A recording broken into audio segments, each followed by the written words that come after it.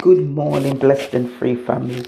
I just wanted to share a word with you, and it was concerning the book of Judges, chapter 21. That's the last chapter of the book.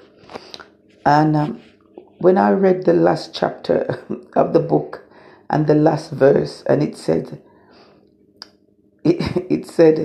when the judges governed, there was no king in Israel. Every man did what was right in their own eyes. And I thought it was very sad, because I know that men left alone without no control can do anything, and it's not always good. So I want to title this word, Who Controls Your Life? What I have learned is that even by myself, that it's not every choice that I make of my own back that is right. And if we are just governed by what we think is right, we will make a lot of mistakes, because can see by the state of the world in now, a lot of it is by the choice that others people have made, every action that they've taken, and even when it hasn't been right, they haven't turned around and say that I'm sorry, or I'll do it anyway different. So I think that, and I know that for myself, I've made up my mind to let God be in charge of my life, because I know the plans that He has for me, and He has told me in His word that they are good, and I believe what He says. And I know that I'm glad, and aren't you glad, that some of those prayers that you didn't get answered because you trusted God and the direction that it gave you. That if He told you that wasn't the way to go, or that was the way to go, you trusted Him. That you walked in the way that He wanted you to walk, and you're reaping the results of trusting Him.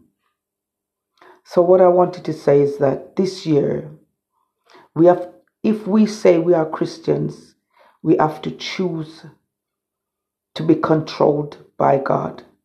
That when we speak to Him about the issue, that unless He gives us the go ahead, we just sit down. And we have to know that choices have consequences, and the choices that we make, no matter how old we are, we have to live with them, because there's something set in the earth that there is seed time and harvest, and we either make good choices or bad choices, and the choices that we make we have to live with. And sometimes the thing is that sometimes the choices that people make that are bad, other people have to live with it as well. So make good choices for yourself and for others in your life. So what I would say is that those who don't know God, start a relationship with Him. It's a simple prayer. Lord, forgive me of my past sins. I believe that Jesus came that I should have a better life, and I take Him as my Savior. I know that now that in this virus time, sometimes some churches might be closed, so you might not be able to go into a church. But if you go online, there's a lot of churches that you can see online, and there's a lot of literature that you can read online to get to know about the Christian faith, to get to know about God, and to just live the best life possible, because that's the only way to go. I'm 63 years of age, and I can honestly say the best life I had is when I got to know God. When He found me, He came to my house and He found me. But before, I was saying I'm not interested. If anybody came to the door to talk about Jesus, I'm not interested.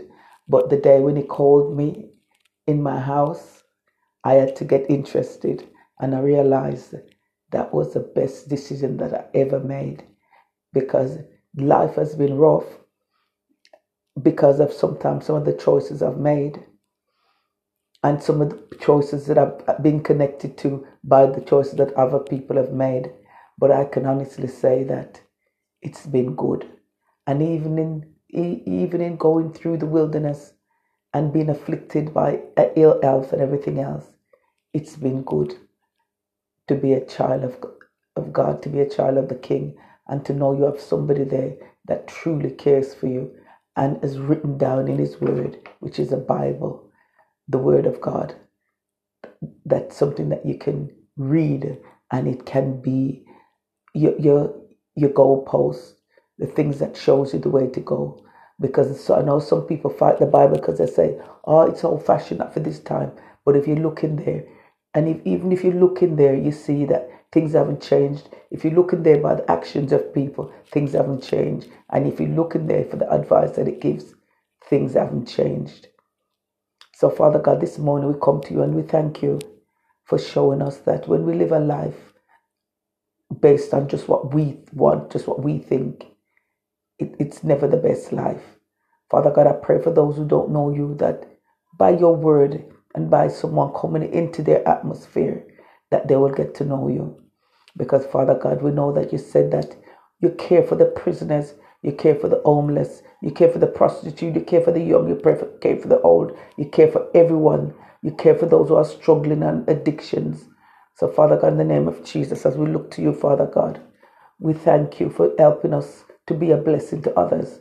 And as we spread your word to empower the life of people, that they will be blessed and be able to empower others when they are set free from doing what they thought or think is right in their own sight. So, Father God, as we look to you this morning, as we pray for our family, our loved ones, we pray for the young, we pray for the old, we pray for those who have lost loved ones, we pray for those who are ill and suffering, that you will bring healing. We pray for our governments, heads of our governments, Father God, that they will make right choices, Father God, and they will know your word. In Jesus' mighty name we pray. Amen. Have a blessed day, blessed and free family. God is with us.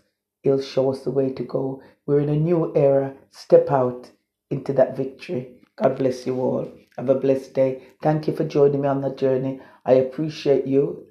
I appreciate you.